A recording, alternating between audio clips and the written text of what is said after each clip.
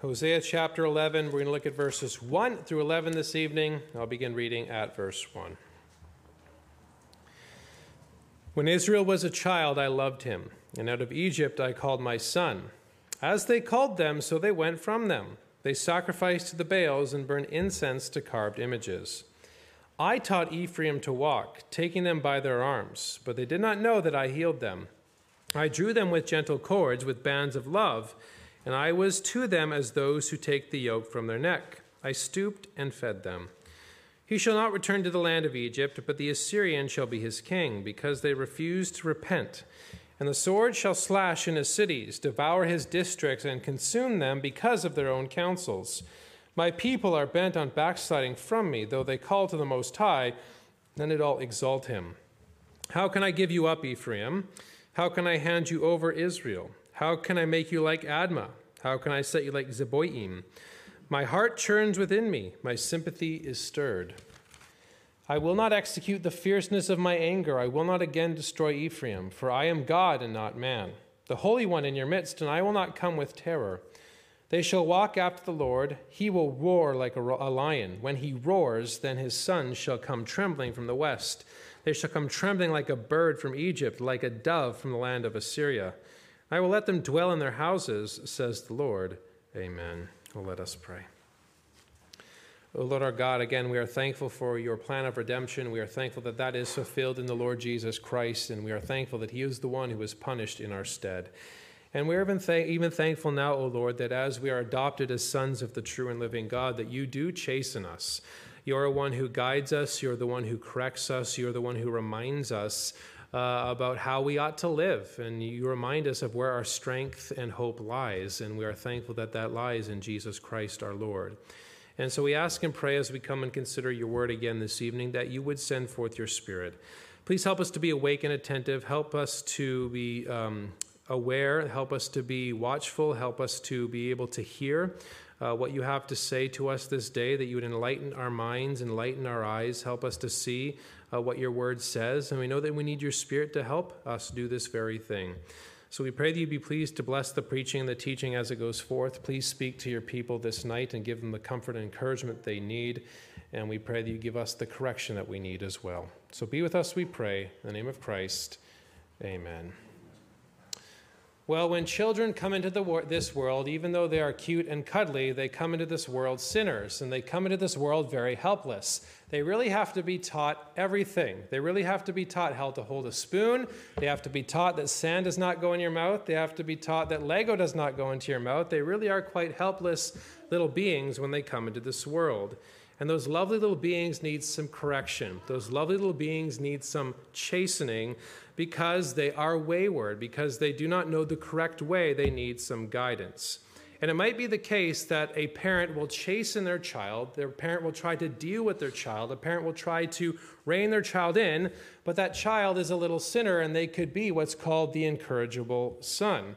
And certainly that's what we see here today with respect to Israel. We certainly see this father-son relationship, this image that we see in Hosea chapter 11.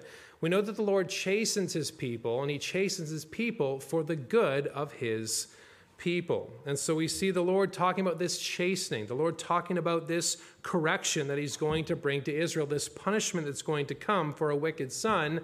Then there's also going to be restoration as well for a wicked son.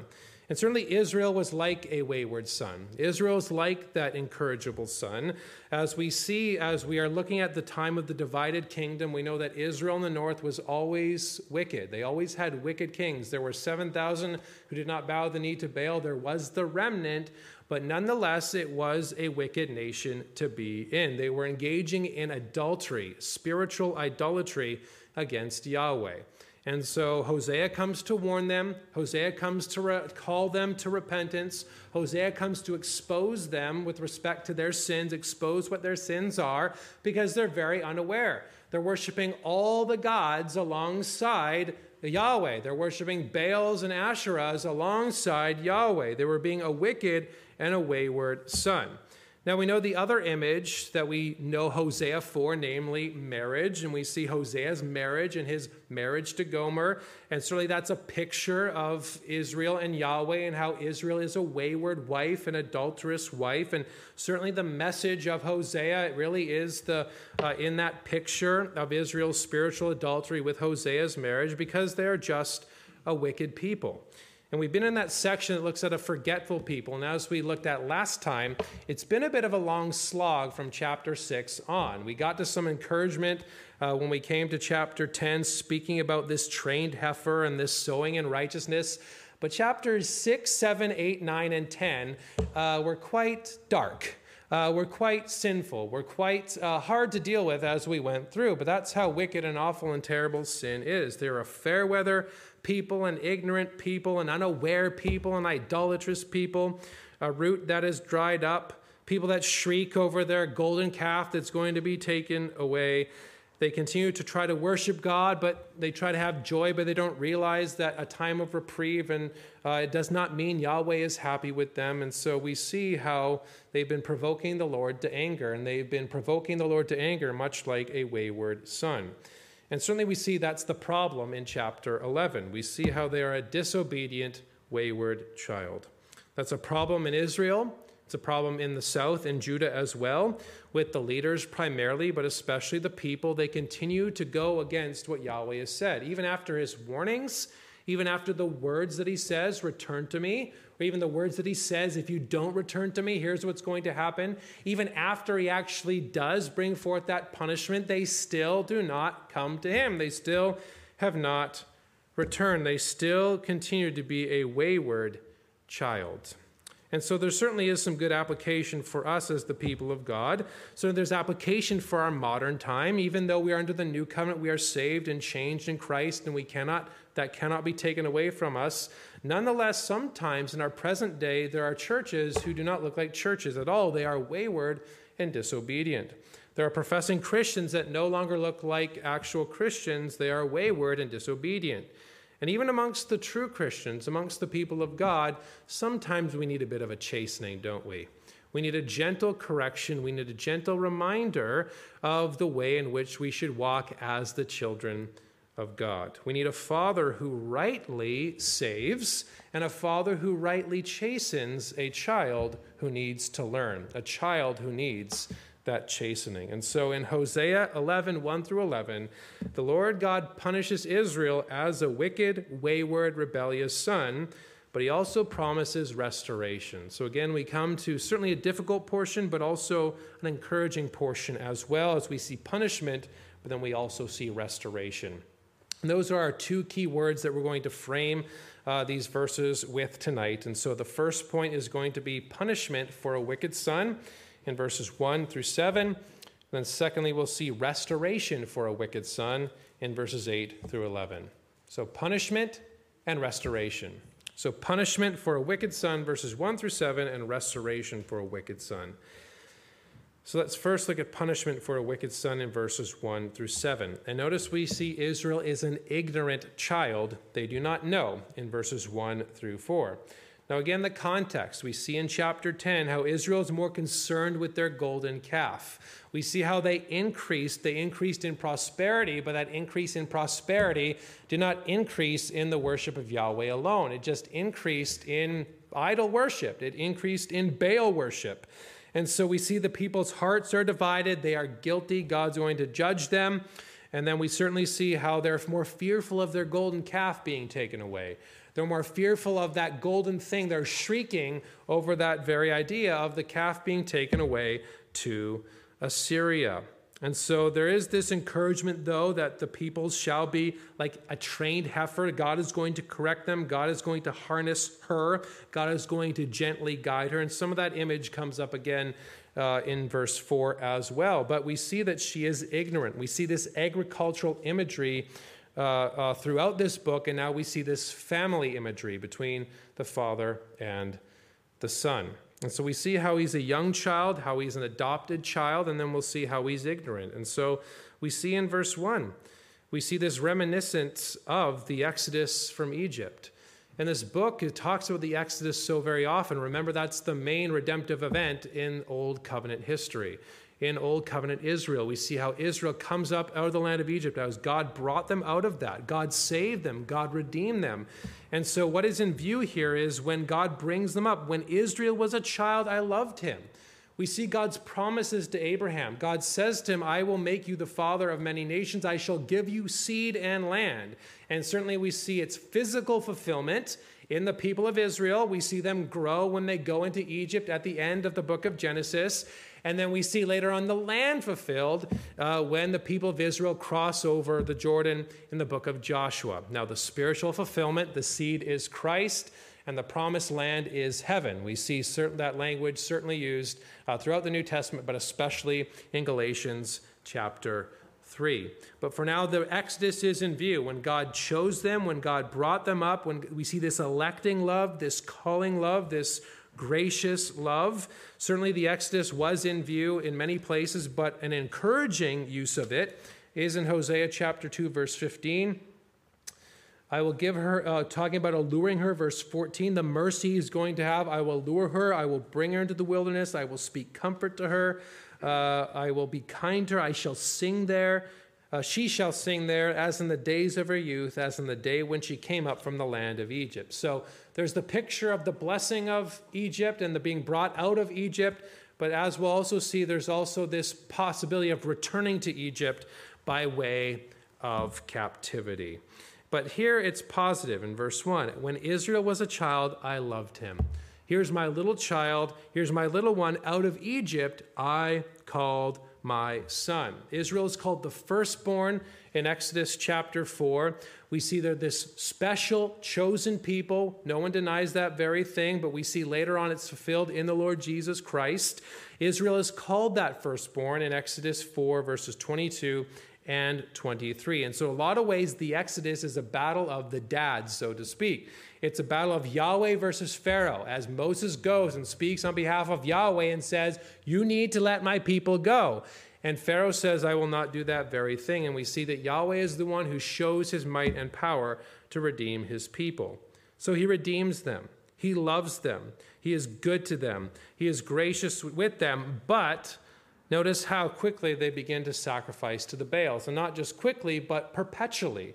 They do it initially at the golden calf situation in Exodus 32. They do it at Baal Peor, which we saw a reminiscence of that in chapter 9, which is in Numbers 25.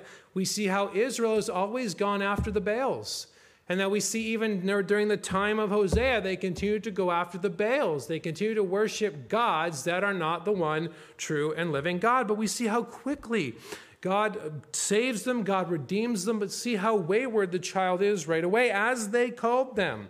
So they went from them. Perhaps it could be suggested as Yahweh called them. Yahweh allured them. Yahweh brought them and saved them, but they went from Yahweh. They went from him, and they went and sacrificed to the Baals and burned incense to carved images. The point is, they did it initially. The point is, they continued to do it. The point is, they have been continually a wayward, idolatrous, harlotrous type people, a people that have gone after vile and awful things. They have turned to idols. We saw that again in chapter 10 with this calf at Samaria. The people are mourning for it. They're more concerned with that than they are with Yahweh, this incorrigible, this wayward son. And certainly the incorrigible son of Deuteronomy 21 could be in the background. That is, there is this son that is just a little wretch, a little wicked one, this little one that even after the parents chasten, even after the parents correct, even after the parents discipline, still will not obey. They still will not listen. And the same thing is true with respect to Israel. They will not listen. Yahweh loves them. Out of Egypt I called my son. But they sacrificed to the Baals and burned incense to carved images. So they are young, they are loved. We see the electing love, but we also see how ignorant and disobedient this child is. But then we also see in verses 3 and 4 how broken and needy the child is. Broken and needy Israel is. Again, we see the love of Yahweh for his son. It's this image of a parent teaching their child to walk. Now, All this language is metaphorical language. There's big words that we use in theology called anthropomorphisms and anthropopathisms.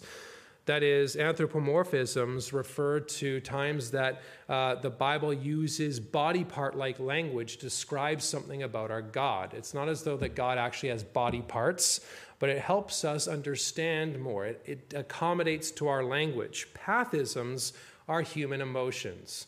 There's human language, human emotions used to describe something about our infinite God, and those are especially in view when we get to verse 8. So I know those are big words on a Sunday night, but it helps us understand and see how Yahweh speaks to us. And so this language of God, this Father, stooping low to his child, I taught Ephraim to walk, taking them by their arms. We see this father carrying his little child and helping them to walk, making sure as they teeter and they totter that they are steady and sturdy as they go. But notice, even though he helped them, even though he loved them, even though he encouraged them, as he got older, they did not know that I healed them. They did not know that I loved them. They did not know that I watched over them. And this language of healing comes in Exodus chapter 15. Right after the people come out of the land of Egypt, and right after that song of Moses in Exodus 15, what do the people do? They murmur. They murmur and grumble and complain. And it would be better if we were back in Egypt. It would be better if we were under slavery. Wouldn't that be a better thing? We don't have to whine and cry out to him. It would be more wonderful. And so Yahweh says to them in Exodus 15:26, if you diligently heed the voice of the Lord your God and do what is right in his sight, give ear to his commands and keep all his statutes, I will put none of the diseases on you which I have brought on the Egyptians. For I am the Lord who heals you. He is the one who watches over them. He is the one who heals them. He is the one who protected them in the face of the threat of Pharaoh, in the face of the threat of Egypt. He is the one who healed them and guided them. And so again, that language of healing is drawing our attention back to that Exodus. God watched over them. God guided them. God took them by the hand, but as they got older, they did not walk with the Lord. I've heard that parenting gets harder the older a child gets, especially as children perhaps grow into their adult stages and they're no longer walking with the Lord. And how big of a burden that is on parents. That is perhaps similar to what we see here. We see how he loves her, or loves Ephraim. He loves the son, I should say, where the image is changed from a wicked wife to a wayward son. How he loves that son, and yet they did not know that I healed them. And this loving language continues with, I drew them with gentle cords, with bands of love. I removed that yoke. I was to them as those who take the yoke from their neck. This is perhaps a blending of the heifer-type language, but the focus on the contrast with what God does with an animal and what God does with man. It's a gentle cord. It's a band of love. I was one who removed that yoke from their neck. I was the one who brought them, and I saved them, and I took that heavy burden that was upon them. I stooped down, and I fed them. He fed them in the wilderness. He fed them as they wandered. They did not lack anything, the Bible says. They did not lack one thing. In the wilderness, as they wandered, Yahweh provided for them. Yahweh was with them. Yahweh guided them in the wilderness. Now, one thing that could be in view here is if the incorrigible son is perhaps in the background. In that section of the incorrigible son, one thing that a parent has to do in Israel is they have to bring their wayward child to the tribunal. They have to bring their wayward child to the judges, because if the child is found guilty, they're going to be stoned. Can you imagine doing that as a parent, taking your wayward child, wayward son, wayward daughter, wayward whoever, to that place and having to bring them before that tribunal? Now, certainly would be later on, probably certainly adult children are in view. Certainly a lot of time needs to pass by, with that, but that is certainly in view here. And so I think with verses 3 and 4, it's as though Yahweh is saying, as he's speaking before the tribunal, I mean, he is the judge, but the image is that tribunal. Look, I walked with them. I was with them. I guided them. I stooped and I fed them, but they did not listen. They backslid. And so here's what's going to happen. Here's what needs to happen. And that's what we see in verses 5 through 7 with a punished child. So we go from a loving, ignorant child to a broken, needy child to a punished child. And so there's going to be new captivity for Israel. And we see this with verse 5. He shall not return to the land of Egypt, but the Assyrian shall be his king, because they refused to repent. Yahweh so kindly told them to come and return. Yahweh so often, by way of the prophets, came and said to them, you come and you listen. You come and return to me. You come and find mercy. Now, we know later on that those prophecies find their fulfillment in the Lord Jesus Christ and in the restoration that he brings. But for the people of Israel, as the redemptive history is unfolding, God had said, return to me. Return to me. Come to me. Yahweh is patient and long-suffering. He warns them with words. He seeks to correct them with words. But when the words do not work, he has to threaten, warn with actual punishment. And when that threat and warning of actual punishment does not work, then he actually has to bring down that punishment. He warned them, and they need to listen. He warned them, and he needs to then punish them. He gave them many opportunities and was very patient with them. And so he says, he shall not return to the land of Egypt. But there's been other imagery throughout the book of Hosea that there's going to be this reversal of the Exodus. They're going to return to Egypt. Now, the return to Egypt is not a literal return to Egypt. It is going back to captivity. And it's going to be a captivity that is under Assyria, but the image is meant to be potent. The image is meant to be vivid. It's a reversal. They're going back to slavery. God brought them up out of the land of Egypt. Now God is going to send them back into Egypt. God is going to send them back into captivity. God is going to send them back to a place that they should not go. This is actually promised in Deuteronomy 28, verse 68. In the section that focused on blessings and curses, mainly curses, verse 68. If you do not do what the Lord says, and the Lord will take you back to Egypt in ships. The Lord will take you back to the place of bondage, by the way of which I said to you, you shall never see it again, and there you shall be offered for sale to your enemies as male and female slaves, but no one will buy you. That is the curse that God is going to bring upon them if they do not do what Yahweh says. The Israel does not do what Yahweh says, and so he brings that curse upon them. They go back to Egypt, but when they go back to Egypt, what we're saying is they go back to Assyria. So he's bringing forth what this means in more clearer detail for us in verse 5. He shall not return to the land of Egypt, but the Assyrian shall be his king. Assyria is returning to Egypt. Babylon is returning to Egypt. Babylon and Assyria is the reversal of that Exodus, this reversal type overtone that we've seen throughout this book. We saw it in chapter 9, verse 3. They shall not dwell in the Lord's land, but Ephraim shall return to Egypt. In chapter 8, 13, now he will remember their iniquity and punish their sins. They shall return to Egypt. And then 7:11, we see as well, Ephraim is also like a silly dove without sense. They call to Egypt, they go to Assyria. Now that actually could be more they're looking to Egypt for help, and then they actually go to Assyria for help. And the one that they went to for help is going to be the one that God uses to bring judgment upon them, Assyria. And we know that this happens when Samaria is taken in the date that you all know so well, 722 BC. That is when Samaria is taken by Assyria. Assyria gets very close to Judah. They pretty much almost take it. They take the fortified cities. But then we see Yahweh's deliverance under Hezekiah when Hezekiah prays, and then God, by the angel of the Lord, routs Sennacherib's army, and they are pushed back, and then eventually the south is taken in 586. But they're going to go back to captivity. The sword shall slash in his cities, devour his districts, and consume them because of their own counsels. They did not repent. They did not seek the Lord, but they sought idols. They sought men. They sought Assyria. They did not seek God. And so they shall be consumed. And notice, my people are a people bent on backsliding from me. Though they call to the Most High, none at all exalt him. They look up in their false religion. They do not exalt God. And the scary part is they thought that they were worshiping Yahweh, right? We'll call upon Yahweh and call upon Baal. We'll see which one saves us. We'll call upon Egypt. We'll call upon Assyria. We'll see which one helps us. You see, that's the sad part, isn't it? That's the difficult part. That's the hard part, is that they did not see. They had no awareness with respect to the sins that they were engaging in. They didn't exactly leave their husband, But they brought lovers into his bed, is what they did. That's how wicked Israel has been. That's how wayward this son has been. There are people bent on backsliding from me, though they call to the Most High, none at all exalt him. And so God must punish.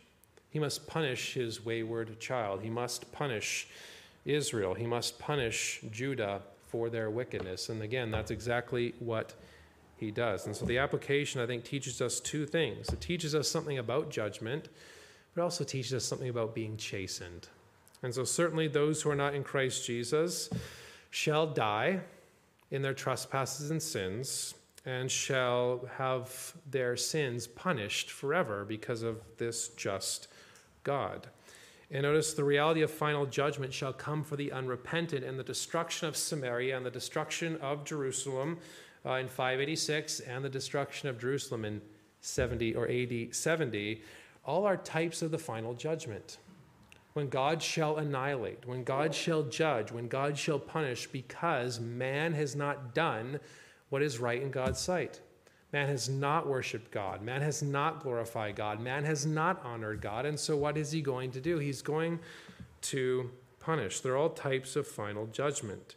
And sinners who are not perfect in themselves shall be rightly judged. That's why we need someone else in whom God judges them in our stead. That's why we need Christ Jesus to die upon that cross for us. That's why I need the Son to come. The one who truly is out of Egypt I called my son. That he would be the one who is cut off for his people. That he would be the one who is the curse for his people. That he would be the one who bears the punishment on himself in our stead. And that's a great blessing to consider, what we once were, what we deserve, and what we are now in Christ Jesus based upon what he has done. And even, brethren, as we walk this world, as we are called the children of God, as we are adopted as sons of the true and living God, we must recognize that we are saved and forgiven, but we can fall under God's fatherly displeasure. This is the book of Hebrews chapter 12. This is the application section for this sermon in Hebrews chapter 12. Talking about how the Lord corrects us, the Lord chastens us. Our Father rightly guides us when we're not watching, when we're not careful. He is the one who chastens. And so in our Christian life, we ought to, as we run the race, look to Christ Jesus. But then he also talks about striving against sin. And he also talks about, as he speaks to us as sons in verse 5 of chapter 12, and you have forgotten the exhortation which speaks to you as sons. My son, do not despise the chastening of the Lord, nor be discouraged when you are rebuked by him. For whom the Lord loves, he chastens and scourges every son whom he receives. If you endure chastening, God deals with you as with sons. For what son is there whom a father does not chasten? Train a child up in the way he should go. Train the child up in the way he should go, and when he grows up, he shall not depart from it. The rod and the reproof give discipline, but a child left to his own devices brings shame to his mother. But if you are without chastening, of which all have become partakers, then you are illegitimate and not sons. Furthermore, we have had human fathers who corrected us and paid them respect. Shall we not much more readily be in subjection to the Father of spirits and live? For they indeed for a few days chastened us as seemed best to them, but he for our profit, that we may be partakers of his holiness. Now no chastening seems to be joyful for the present, but painful. Nevertheless, afterward it yields the peaceable fruit of righteousness to those who have been trained by it. Brethren, we can be chastened. God corrects us. God disciplines us, doesn't he? Because he wants to correct us in the way that we should go. And there are many ways that can happen. Certainly as we gather on the Lord's Day and the word goes forth, that's how God corrects and chastens. Sometimes, if we're proud, God can bring something into our life that humbles us and brings us low. And certainly we have to be careful that we don't look at every difficulty we're dealing with as a chastening of the Lord, but we can certainly look at every difficulty we're dealing with as a learning situation, as a learning process, as a learning curve to teach us and wean us from this world, knowing that our Father knows what is best for us, knowing that our Father dispenses things in our life for our good. Our Father dispenses things in our life too, even possibly, and most of the time, and always to correct us in the way in which we ought to go. That's a blessing. We walk with God, but we can fall under his fatherly displeasure, and thankfully he chastens us, he instructs us when we are wayward, and he will not let us be wayward, will he? He will not let us fall by the wayside. We are his, we are adopted. None of Christ's sheep shall be snatched from his hands, and he shall guide us as those sheep to make sure we don't walk on a way that we shouldn't, or don't fall off the cliff when we're walking through that valley of the shadow of death. He is our shepherd, he is our father, he is the one who watches out for us. Now, one thing we can highlight with respect to redemptive history is that the punishment for Old Covenant Israel makes way for the new covenant, makes way for a far greater covenant, makes way for restoration. So there's punishment, but after punishment, there is restoration. So we'll move on from punishment to restoration for a wayward son in verses 8 through 11. And notice we do see a loving father in verses 8 and 9. Punishment will not be forever. There is restoration that comes. There is going to be repentance for Israel. But we know that comes in Christ Jesus. We see this in Jeremiah 31, talking about the new covenant and what that looks like. It shall not be like the covenant of old that can be broken. It shall not, and notice it's with the house of Israel and the house of Judah, not according to the covenant that I made with their fathers in the day that I took them by the hand to lead them out of the land of Egypt, my covenant which they broke, though I was a husband to them. But this is the covenant that I will make with the house of Israel. After those days, says the Lord, I will put my law in their minds. It's going to be internal. I will write it on their hearts, and I will be their God, and they shall be my people. No more shall every man teach his neighbor and every man his brother, saying, Know the Lord. For they shall know me from the least of them to the greatest of them, says the Lord. For I will forgive their iniquity, and their sin I will remember no more. Restoration is going to come for a wayward son, for a wayward people, but it's going to come in the one who is perfect in every way. And notice we see the motive behind it. We see it is not based on anything that is good within us, but based upon God's love. And again, we see this sort of anthropopathism type language to help us understand. When we say God is love and God is infinitely love, we don't really fathom that, right? We don't understand what infinite means. We don't understand what eternal means. We don't understand what a love that does not increase or decrease means. We don't get that.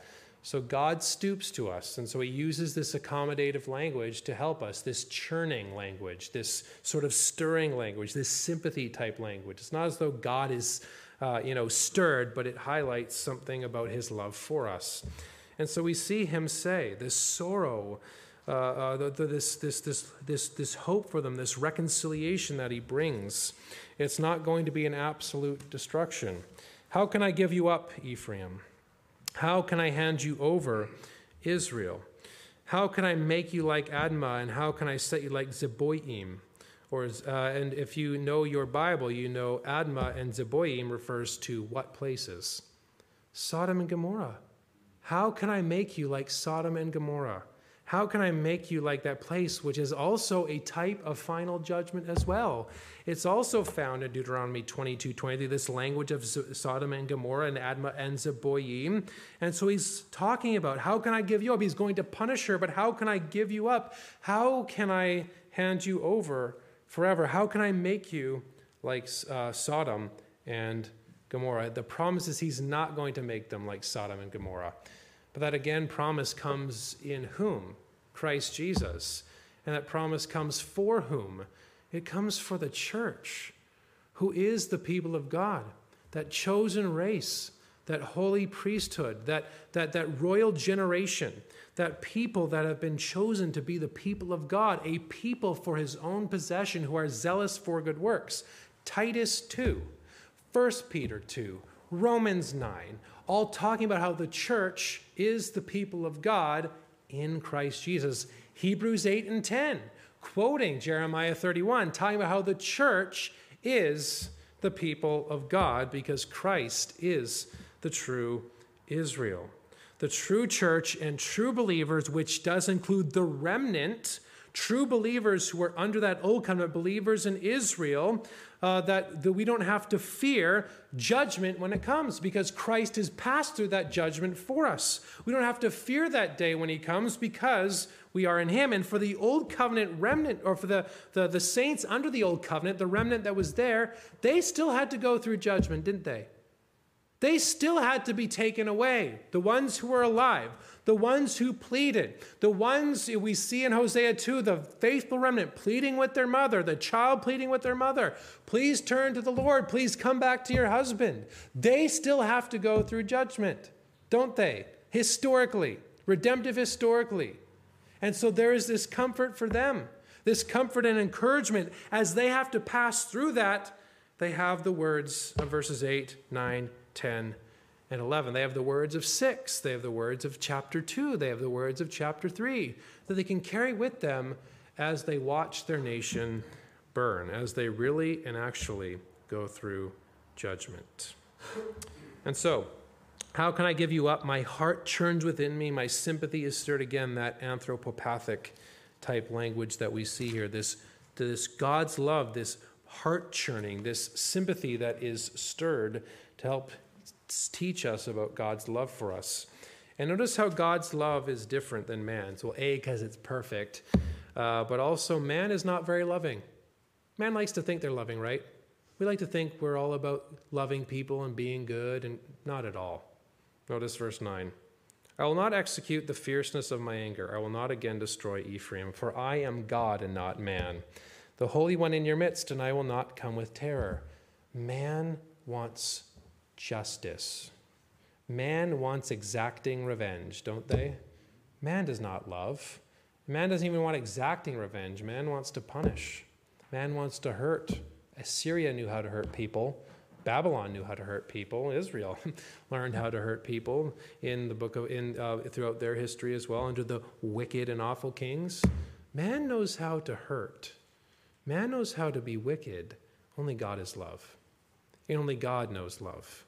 And we only know love in him, and we only know how to love because of him.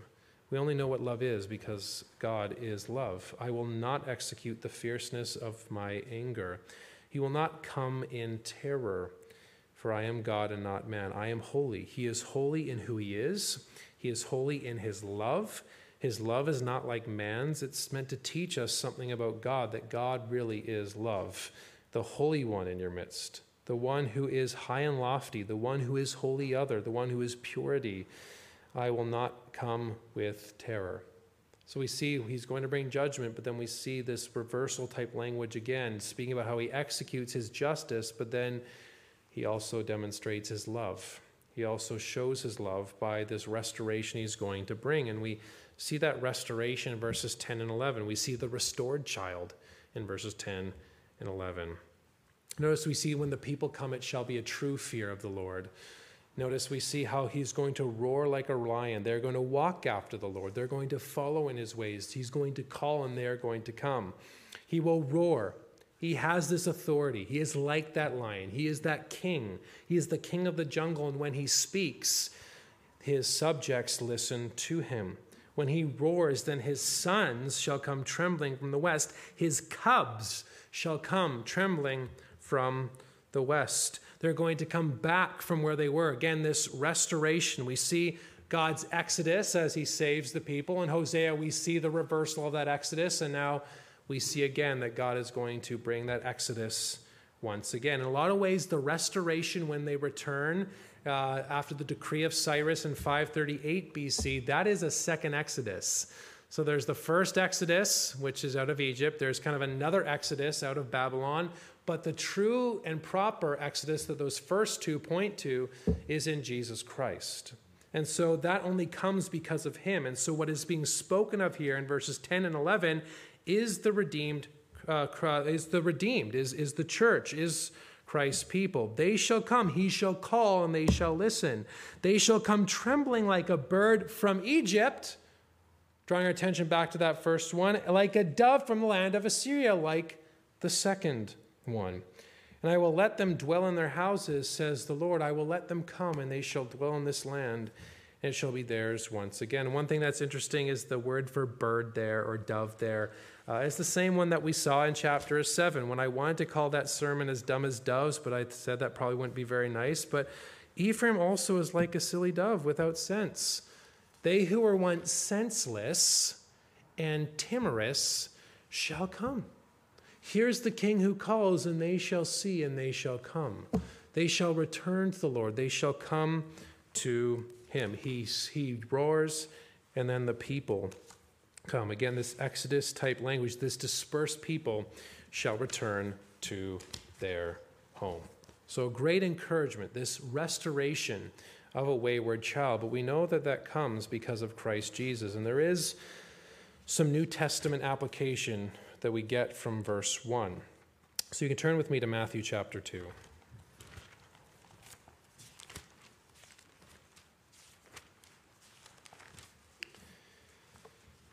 We read the Bible with Christocentric eyes. We read the Bible with Christ-focused eyes. As Christ says, all the law and the prophets point to whom? He says, me. They all point to him. And so Matthew, who is probably finishing the Hebrew Bible, he is stringing all these Old Testament quotations together to highlight that when Jesus comes, he comes to fulfill. He comes to fulfill Old Testament prophecy. And so we see in verses 13, 14, and 15 that as a young child, as the young boy, he has to flee. They have to go to Egypt. They have to flee into Egypt. They have to go outside of the land of Israel for safety reasons. There is this trouble for Emmanuel, this trouble for the ruler of Judah, this trouble for the one who is Jesus, who came to save his people from their sins. And so Joseph is told to take Mary and take Jesus into Egypt. He goes, in a lot of ways, back to Egypt. And so he goes, verse 14, when he arose, he took the young child and his mother by night and departed for Egypt, and was there until the death of Herod, that it might be fulfilled, which was spoken by the Lord through the prophet, saying, out of Egypt I called my son. Who is the my son, brethren? It is Christ Jesus. Israel is a type of Christ. Adam is a type of Christ. Jesus is that firstborn. Now, there is this personal aspect. Jesus is my son. But certainly as you read it in Hosea chapter 11, Israel is the corporate son. And so it's not just that he is his own son. It's not just that he is the son of the Father, but he is also the one who is doing what Israel could not do. He is the one who is being brought up out of the land of Egypt. He is the one who's engaging in Exodus like salvation for his people. We're not supposed to miss that, are we? We're not supposed to miss that Jesus is doing what Israel. He goes into the wilderness for 40 days. What does that refer to, do you think? Or even the idea of what we see here, how out of Egypt I called my son. We are meant to see that Jesus is Israel, that all of Israel points to him, that he is the one who comes and brings that fulfillment as the true Israel, and the church is then the true Israel, the new Israel in him because of what he has done. Now there's threats too, just like with the first Exodus, the threat of the baby boys who were killed, and now there's a threat of the baby boys who are killed here by Herod, Pharaoh in Exodus, in Exodus, and Herod here. There's all these connections. The Bible is riddled with all these connections to teach us about whom? Jesus. The Sunday school answer applies to what the Bible is about. If you just say Jesus, you're probably going to get it right, because it is always about Jesus. It's always about him. And it's always about the salvation that he brings for such undeserving people because he loves us. Brethren, he loves us, doesn't he? And we see his love for us in his dying for us. We see his love for us, the Son's love for us, in his taking on a human nature, stooping, taking on, assuming that he might become obedient to the point of death, even the death of the cross. We have a loving God for a wicked people. We have a loving God for a wicked and restored Christian. We have a loving God, and we see his love for us in what the Son does, in the Son taking on a human nature. And if he loves us, dear brethren, if he cares for us, dear brethren, we ought to praise his name.